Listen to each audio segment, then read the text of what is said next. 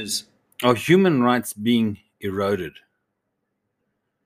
Human rights and the impact of technology. What impact is technology having on human rights?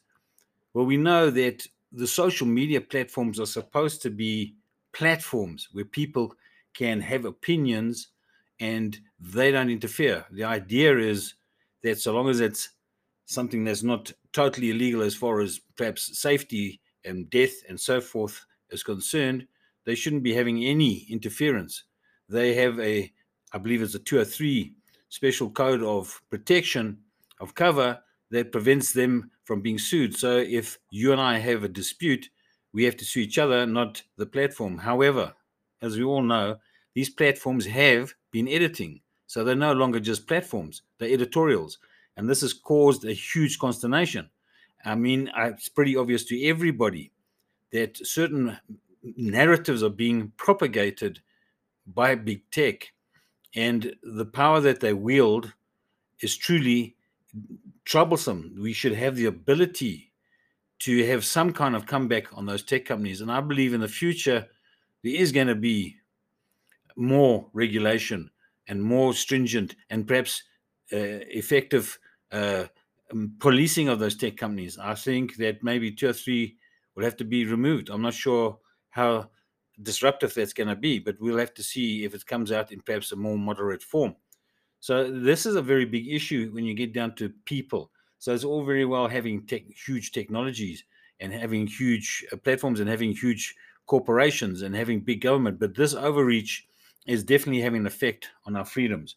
And that is where the first erosions takes place. One of the first places that's taking place is the freedom to speak online.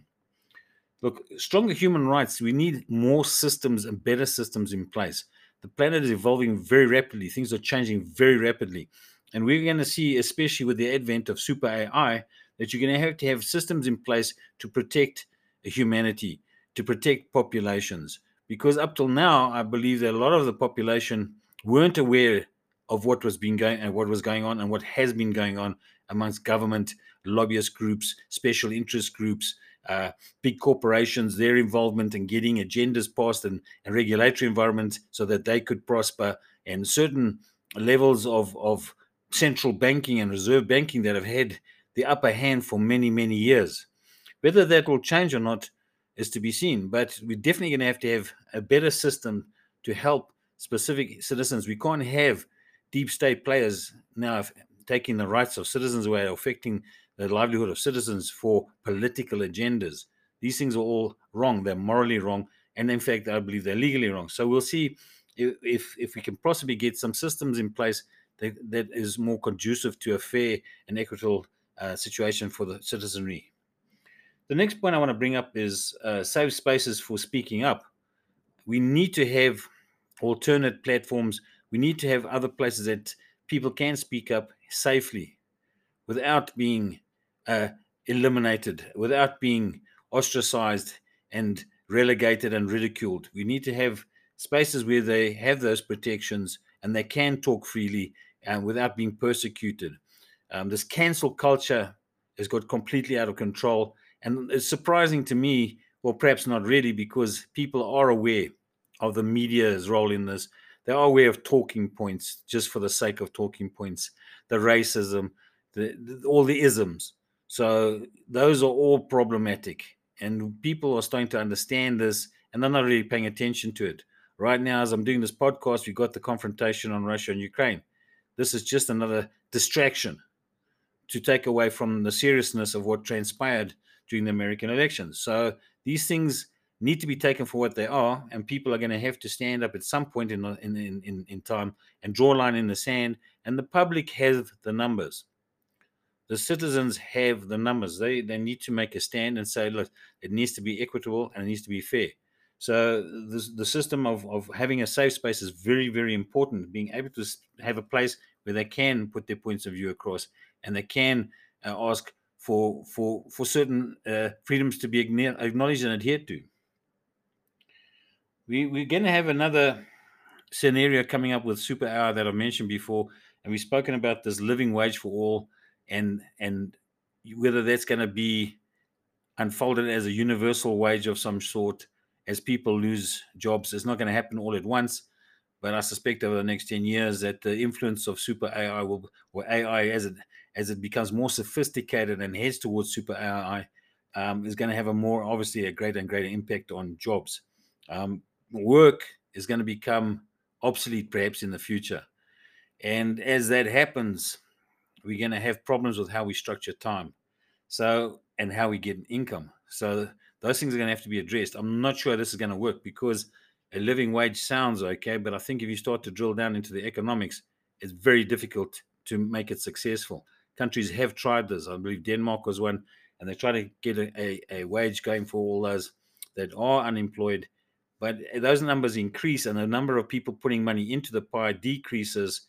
It starts to become very difficult to hold it sustainable. So we'll have to see how that's going to play out. I think that it's a good idea. I'm not sure how people are going to cope with super AI. I'm not even sure that the big corporations that want to own AI are going to be able to control AI, or whether it jumps out of their ecosystem. So we're not sure what's going to happen in the future. And it's coming upon us very quickly. We need to start thinking about these things because it's going to be here in a matter of years. So we need to now start to think how we're going to structure our lives and structure our time. It's going to become more and more important. And we're going to have to see how the regulatory environment tries to control this thing. Though I've had discussions, and it seems that it's very difficult for a country to slow down on its AI development whilst another country that may be in competition accelerates, because it'll leave the one that's trying to manage this in a disadvantaged position. And let's face it, when it comes to military, when it comes to finance, even health, these things play a huge role. And the advantages of countries that they will take over other countries has been a historic truth.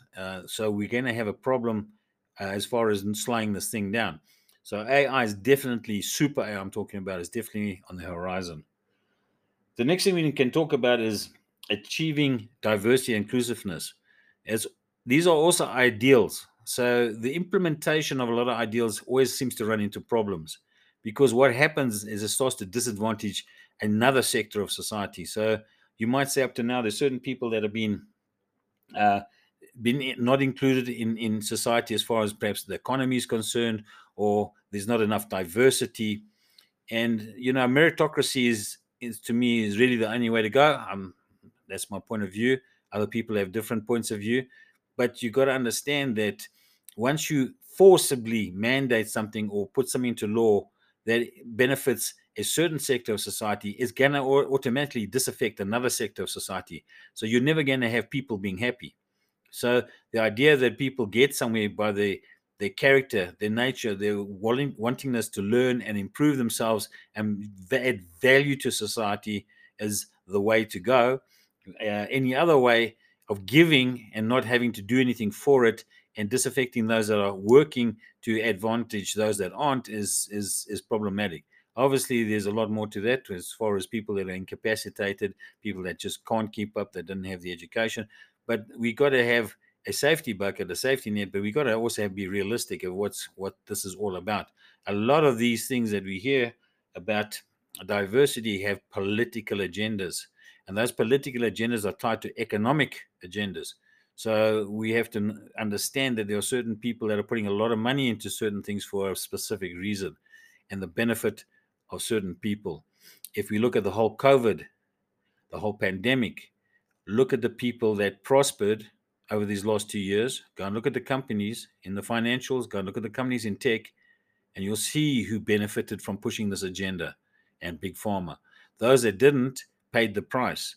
So there's a disparity there. So when we talk about inclusiveness, we need to think about it as also as far as the big corporations are concerned. The next point I want to bring up today is business being accountable. So businesses being accountable is a good thing, that they should be responsible. But it always seems to us, the individual, that a lot of businesses, when they get to a certain size, seem to have enough power that they don't have to be responsible. They don't have to be accountable. If that were true, how would some of the social platforms not be accountable for editing? If that were true, how would some of the governments that have done certain terrible things as far as electioneering is concerned, how are they not accountable? They're not being held accountable. So as soon as you get to a certain size, it seems to the man in the street that accountability goes out the window. And for small businesses and medium-sized businesses in a normal operating day, they are quite happy to be accountable, but it's disproportionately this medium SMEs that are doing it, and the giants don't do it. Again, this all comes down to a lack of trust, and has been proven, and it's happened in society, that these big corporations have shown us to be totally hubris as far as adhering to certain regulations. The outrage over things like the social platforms, the media. I mean, some of the things that are reported on and other things that aren't. We just had CNN basically closing down, being taken over by, I believe, it's Discovery. Jeff Zucker having to leave. So these things are happening. They are truth. They're not innuendo. This is something that we need to think about as far as being accountable. It's fine for some businesses to be accountable. It needs to be all businesses that are accountable. So that's something to think about. And then, when we talk about climate change, it's become a very hot potato and is a very complicated issue. It's not something that's that simple to understand and know what to do. The government on global levels, multinational institutions have tried to push an agenda, and now we, the people, have been and become somewhat suspicious of what's going on because of what's happened as far as the pandemic's concerned and various other aspects of politics. When government started adhering to the globalists and they're pushing a specific agenda, we're asking the question all the time now, why? And that's because, again, there's a breakdown in trust. We don't really trust what these big corporations and governments are doing. Why are they pushing towards the new Green Deal? Why are they pushing to the Great Reset? Who, again, will the beneficiaries be? Is it the same players, the financiers, the big tech, the big corporations who are going to be the winners? We got to stop this situation on that's ongoing with big corporations and big companies that are benefiting hugely. Some people, I will tell you, some of the biggest financial institutions had their best quarter ever at the last quarter of last year. They had a record quarter, while many people lost their livelihood, lost their homes. So there's a huge disparity, and we start to believe that there's a certain agenda being driven, and this also needs to be looked at. So it needs to be a people-centered climate action. So it needs to get down to the people, and it needs to look at the cost, because in the end of the day, when you want to take action for climate, it's fair enough. You can do what you can do in your personal capacity. Excuse me. When you do these big agendas, it starts to become who's going to pay, and who has to pay is the taxpayers. The taxpayers bail the banks. The taxpayers are expected to pay for climate change to live on the planet. Big corporations are buying up natural assets. They're buying up land. They're buying up water supply. These are really big deals, because in the end, they're going to charge us to use them. So there's a big agenda going on here, and I think it's about time that we got some transparency and that the people started to get a bigger say in what goes on, and it definitely needs to become people-centered as far as climate change. So those are some of the points I wanted to speak about and bring up today in today's podcast. And hopefully it's something to you to think about, and you can comment or you can interact, and you can always get us on our blog, which is John Arthur Harris, John A. Harris on blog.com. And that will, give you some of the articles as well. So thanks for listening, and we'll tune in for the next episode.